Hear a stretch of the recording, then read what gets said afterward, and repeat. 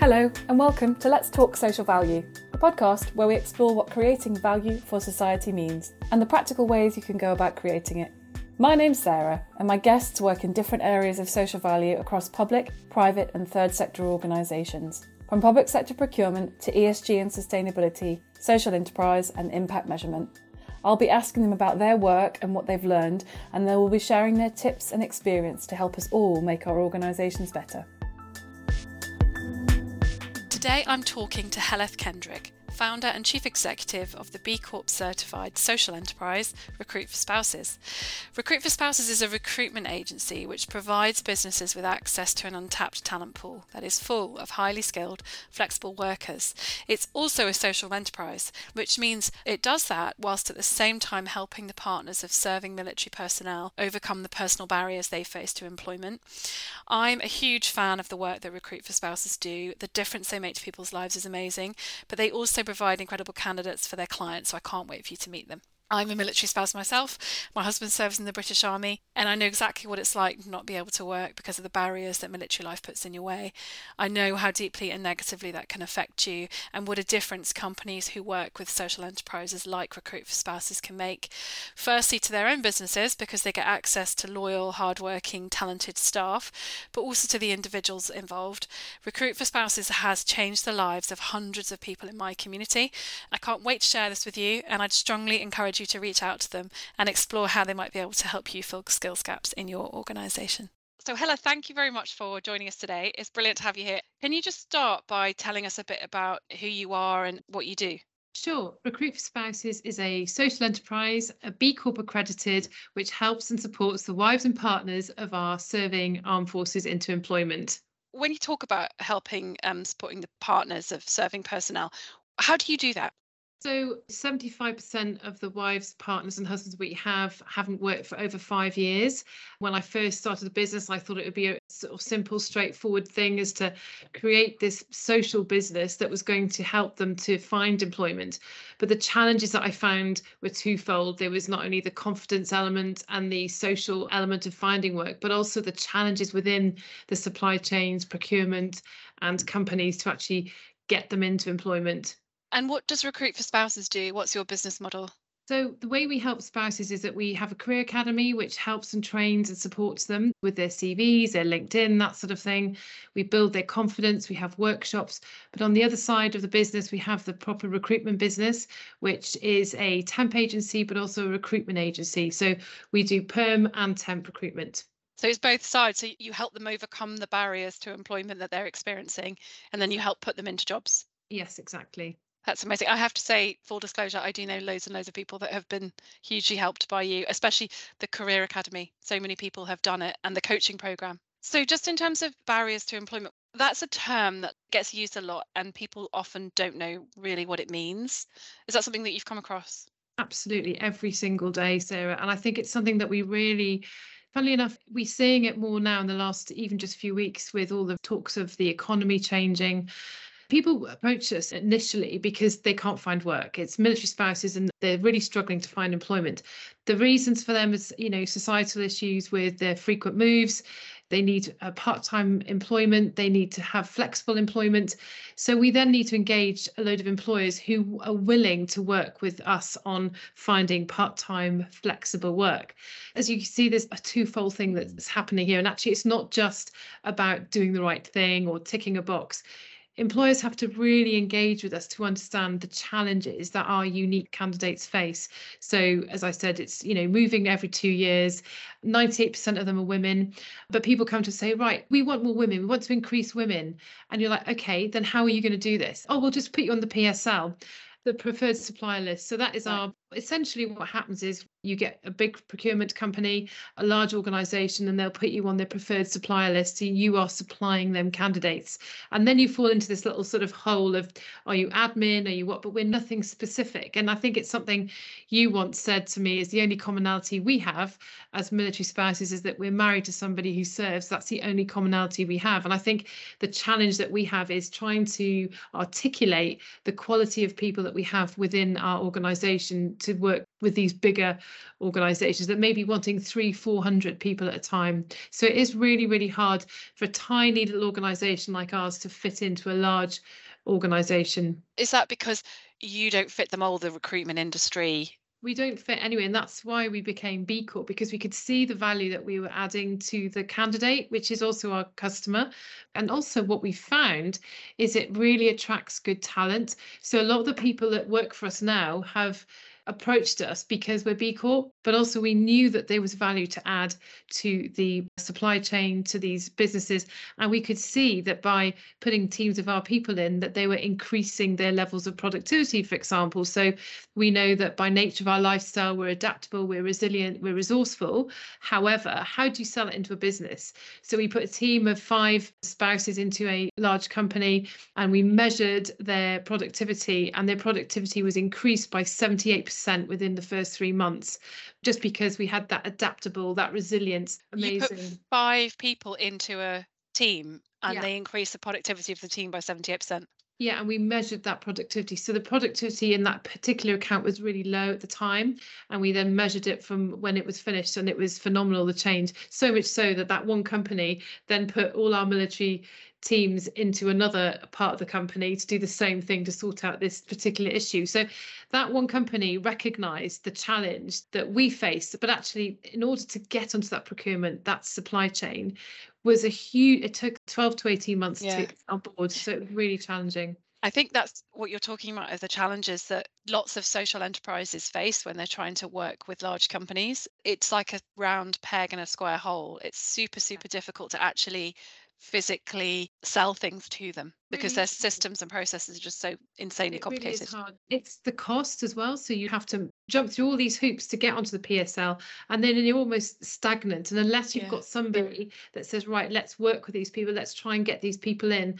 And then in the meantime, we're still managing the internal challenges that our candidates have, which are frequent moves, loss of confidence, all of that. So there's definitely a two-way thing. So you really need to have that customer that's well engaged. It's all well to do having the CEO or the MD saying, hey, this is great, we need to be doing this, but you've got to have the team in place to really make it happen. Is that something that you would say to anybody who's listening, that if they are looking at using social enterprises or third sector suppliers, VCSEs is what we call them, in the supply chain, it's not just enough to say, here's our procurement department, go and talk to them.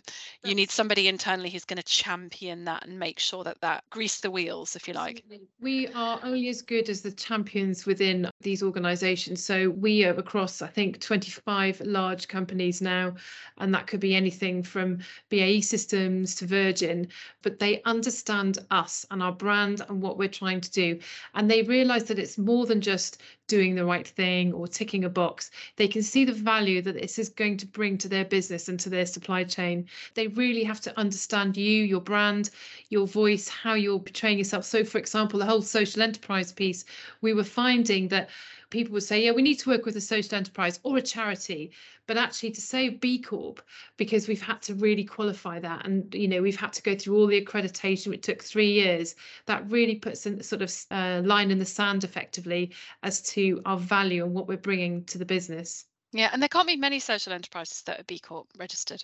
There's 1,600 here in the UK. I think there's only a small handful of that are recruiters. I don't want to go down the B Corp rabbit hole, but let's just ask this question now. Do you think it would be fair to say that some people think that B Corp is just another, badge? It's just another tick in the box. And that is exactly why, when it comes to social enterprise, we decided to go down that road. And it was because it's not just a tick box. Everything has to be, scrupulously looked at. They look at your shareholding structure, they look at your stakeholders, they look at all of your policies, and then they look at if you're putting your policy. So we have 52 policies in place, from anything from a paternity policy to a menopause policy to a moving house policy. But you've got to not just have them and just reel them off and put them in your file. You've got to demonstrate a time that you've actually used these policies. They look at, your community, what you're doing for the local environment, and they mark you. They totally didn't know anything about the military community, and they said to me, well, we are telling you that you are not a disadvantaged group. So we had to really be challenged around the fact that they didn't see us as a disadvantaged group. We have to say we're disadvantaged by our environment. So going back to your question about social enterprises, I was waxing lyrical for so long, and we are still a social enterprise, but it's like this is the golden standard, the slightly higher kind of accreditation mark that really puts a stamp on what we do and why we do it. Brilliant. So I know we talked a bit about the kinds of employment barriers that military spouses experience. How do you help them overcome those barriers? There's so many barriers that military spouses face, but I think at the beginning, 12 years ago, people just weren't recognizing that. So, for example, we have to move every 2 years. We often have to move anywhere in the world. So you could be living in south of England one year, the next year living in north of Scotland, the next year in the Falklands. And then if you have children, ailing parents, there's a lot of pressures on a military family. So actually working, they need to have flexible working. So the first thing they say, I mean, back in the day when I first started, it was even the address was a problem. So as you know, we had to tackle that from a societal change, really change that narrative with the MOD around a military spouse is able to work from home, a military spouse can work from their military quarter. So actually there's a lot of stuff that has happened, but still the barriers are there, the similar barriers. And then you look at the confidence, I can't go for that job, that's far beyond I'll just go for a job in Tesco's, or I'll just go for a job here. So they really subjugate their careers in order to just find a job. So a lot of it is around societal change and changing that attitude within the community of military spouses as well, and sort of improving their confidence. Everybody talks about mental health and mental well-being, and actually we're starting to really sort of thread that through a lot of what we do now as well. So we're working with a lot of psychologists and people presentations and how you present yourself. So military spouses are still finding that when they do go into an interview situation, people still do ask them the questions like, oh, so you haven't worked for 5 years, or oh, you've done a lot of jobs in the last 7 years, or there's a lot of those questions that they have to be confident in answering when they do answer those questions.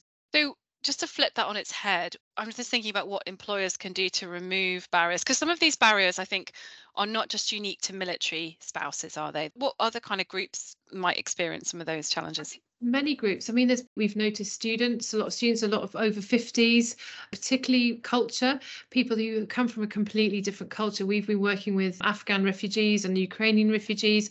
I sit on a number of advisory boards around these challenges. And I think it's really listening to what they need. What do you need to make this easier for you? It's just kind of opening your eyes and ears to a different approach, really, and really listening. So, for example, we use the example with military spouses when we're training a lot of our coaches and mentors around if they don't turn up to a agreed Teams meeting, for example. They may have had a call from their husband that they're moving in 6 weeks. They may have a child that is sick and nobody else can pick that child up from school. Their husband may be on tour and they may just have grabbed that call just as they're supposed to go on to this Teams call. So it's kind of building up a case and building up the understanding for the employer so that they can not feel sorry for them or take pity, but actually empower them to say, actually, I know how I can help you.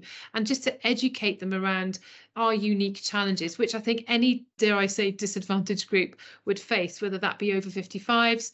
So we did a presentation the other day to a group of Alliance members that had LGBTQ, that were from over 55s, and also prisoners as well. And we were talking to them about culture and how that is so important to understand, to bring in these different people, and language barriers as well, and how opening your eyes and ears and just having a person who really understands and listening. So it's almost having a people type person that can really understand and listen to the needs of people. And I think what's really interesting is that it's the why you do it. I mean, I imagine there are a lot of people who probably would listen to this who would think, well, hang on a minute, I've got a job and, there are 10 people that could do this job. Why should I do all these things to help this person? And it's turning it on its head and saying, if you do all these things, then you can have this person in your workforce, right? One of the things that's kind of coming across from what you're talking about is it's an untapped talent source, right? If you can get people who can make you 78% more productive, you want them, right?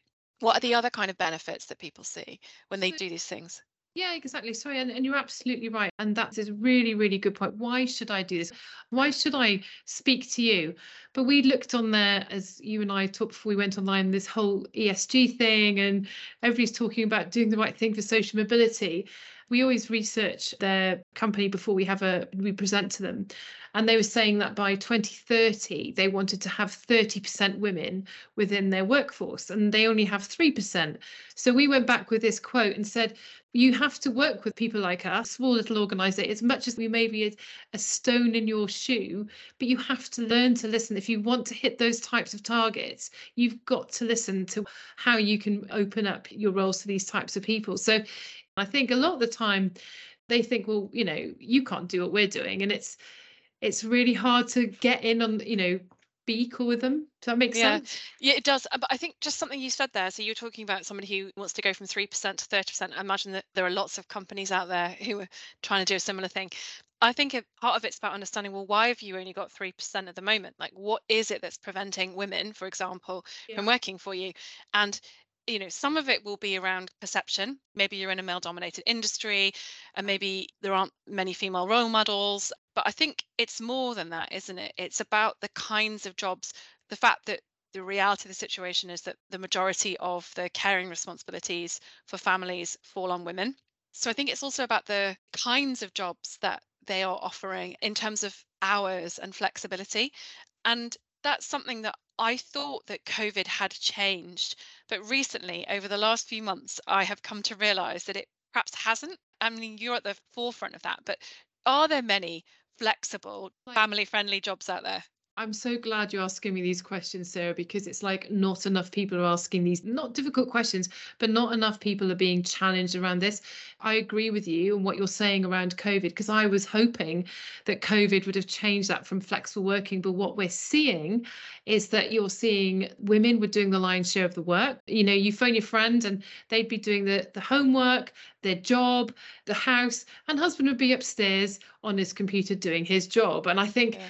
that was what it was. Some people listening to this may completely disagree, and there will be the families that have 50-50 each way, but that's not what we're seeing at the moment. So there is If definitely a there's anyone out there who's managed to get 50-50, can I please steal your husband? Please. Actually, well, your husband's employer, because they've probably got it right. There will be employers out there, and we would love to hear from them, because I think these are the type of Yeah. employers we need to engage with, is really to recognize, parenting is a 50-50 Yeah. thing. That's where we need to find, as you and I know, the army is getting better, but it's not, the cultural depths of the armed forces aren't always that way inclined, are they? No, but I think I just want to just kind of unpick a little bit more on that flexible working, because I saw somebody had written a post in a group that I'm in, and they'd said, does anybody know any part-time family-friendly jobs that are skilled, and not kind of selling stuff? And there was lots of chat and nobody could find one. And I thought, that's ridiculous. And I went and I looked, and I Yeah. even went and looked at a really large company that we work with a lot, who had said to me, oh, no, we've got lots of flexible jobs. And if you search for part-time, you can find part-time. But if then you also add in the filter of remote, home working, and part-time, that's where everything drops off. And I feel like if you want to remove some of the, help provide employment opportunities for people with barriers, that for me would be the number one thing that you could do, is to offer Yeah. skilled, part-time, Yeah. remote working Yeah. jobs. With training and support. And I think Yeah. this is the thing, is that they think that it's too much of a high cost. We can't afford to have people work from home, but we've just demonstrated that we can do that. 20 hours a week is exactly what people are looking for, is that Yeah. sort of sweet spot of being able to pick up the children at school, being able to drop them off. And this is what women want. I'm saying women, but this is what a lot of parents want, and they're losing such a huge workforce here. From I know the government have done a lot towards the childcare, and that is a huge problem that we could talk a lot more around. But I do think absolutely part-time flexible are almost impossible to find. They're like hen's teeth, and actually we are trying so hard to create that type of work. We started to, after COVID, there was such a demand for a workforce that we were finding remote part-time jobs with banks in the defense sector, and people were really opened up to it, and they've almost closed to it now. And they're looking at thinking, oh, we can't do this anymore, we can't do this. It's almost like people have dipped their toes in, thought, yeah, this is going to work, and then they've kind of come back out again. And I don't know what is changing it. Yeah, I was Because going to ask you what you think I it don't is. I think there's an age thing as well. You see Often in the financial services industry, you'll see headlines of, CEO or chief executive demands everybody goes back to the office. I definitely think, as well, I was having this conversation with somebody, different age groups want different things. So people in the kind of 20 to 30 bracket, they actually really want to be in the office. It's damaging that to them not to be, and I completely can see that. And then people in the 30 to 45 bracket, or 50, whatever, with caring responsibilities, don't want to be, or prefer more of a flexible kind of approach. But just on that, so 20 hours a week is kind of like the sweet spot, you would say. So remote working, if somebody's listening to this and they think, okay, I'd like to create some opportunities, you would say, look at whether your jobs can be reduced hours, so 20 hours a week. Can they be remote working? What kind of training and support can you attach to them to help somebody that might not necessarily be able to do them? And in return, they're going to get what? I mean, my workforce, as I'm sure yours is as well, is part-time women that work from home. And I've got such an invested workforce, a workforce that goes over and beyond every single time. And I think they just need to, as I said earlier, to open their eyes around what they can do. And it's like, being at work at 8 o'clock in the morning and then leaving at sort of 6, it's just not going to work 5 days a week. And even so, when people say part-time, that even if it's 3 days, it can work, but it's just trying to find a plan that they know is going to work for each individual. And actually looking at each person's individual case is not necessarily a bad thing as well. It's really working on an individual basis if you're trying to do a lot more procurement and, sort of getting the right people in. So there are lots of, known labour shortages in the marketplace at the moment. Lots of industries who are struggling to recruit. One of them, for example, might be call centres, right? Call centres really struggle to recruit, but a lot of call centres are now remote. And I have a customer who operates a call centre, and I said, "Oh, have you got very many flexible part-time school hours jobs?" And they said, we tried that a few months ago and we got 4 people and it was absolutely brilliant. They said they're absolutely amazing. They're the most invested, best workers we've got. And this was the HR manager was telling me this, and I said, "Oh, that's brilliant." We were looking at what social value offer we could create for the delivery of a particular contract, and I said, "Oh, could we create some more roles then? Could we make more of the roles on this contract like that?" And she said, "Oh no."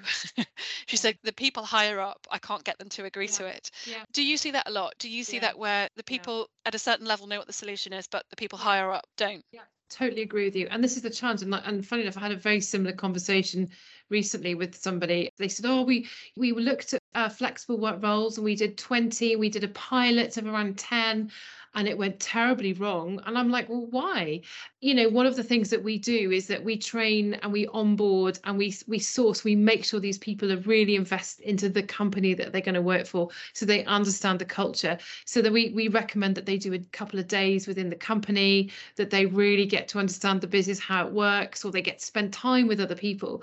But I think this particular company that I was talking to said, "Oh, we're not going to do that again." So they close the doors really quickly. And yes, there will be challenges along the way that we have found. There will be those things that don't work out.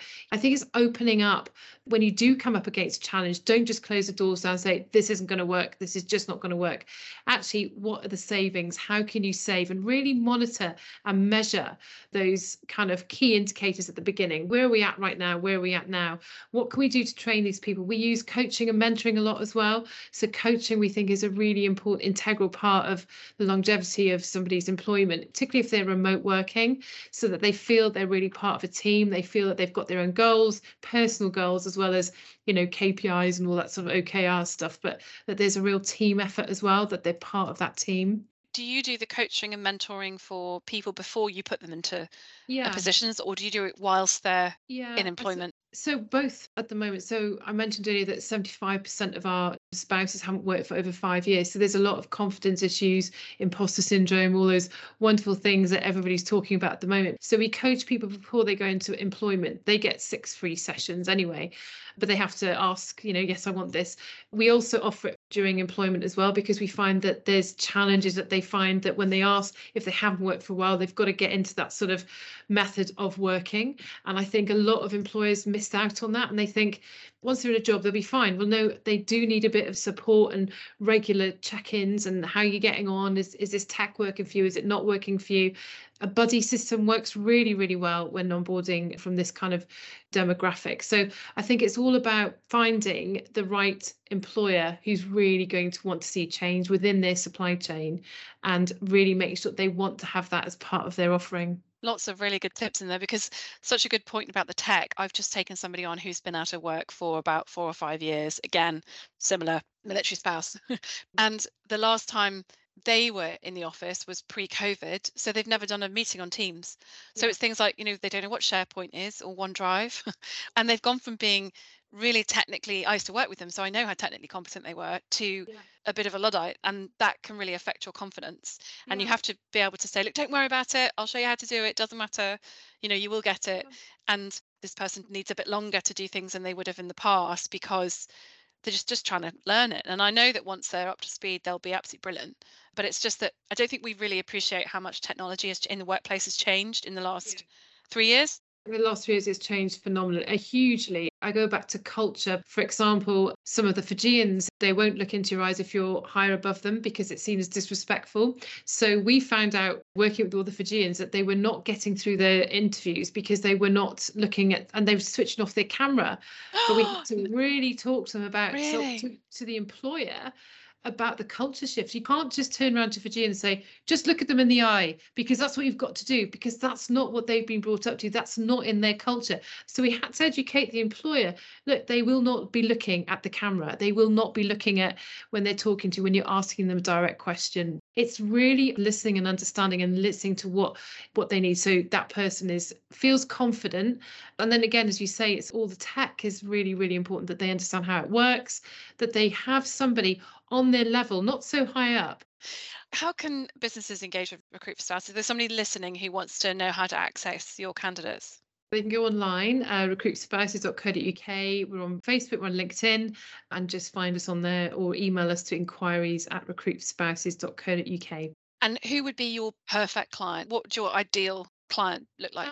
We're looking at sort of SMEs, larger SMEs now, and our perfect client would be someone like Bupa. I think we'd love to get into somewhere like that, or clients that really want to do a good job for their customers, because we know that our teams are phenomenal, and we know that our teams go in there and they manage so brilliantly people. They're really good with people. So anybody who's looking for admin support or part-time flexible work, we would be delighted to have a conversation. And thank you, Sarah, for asking that question.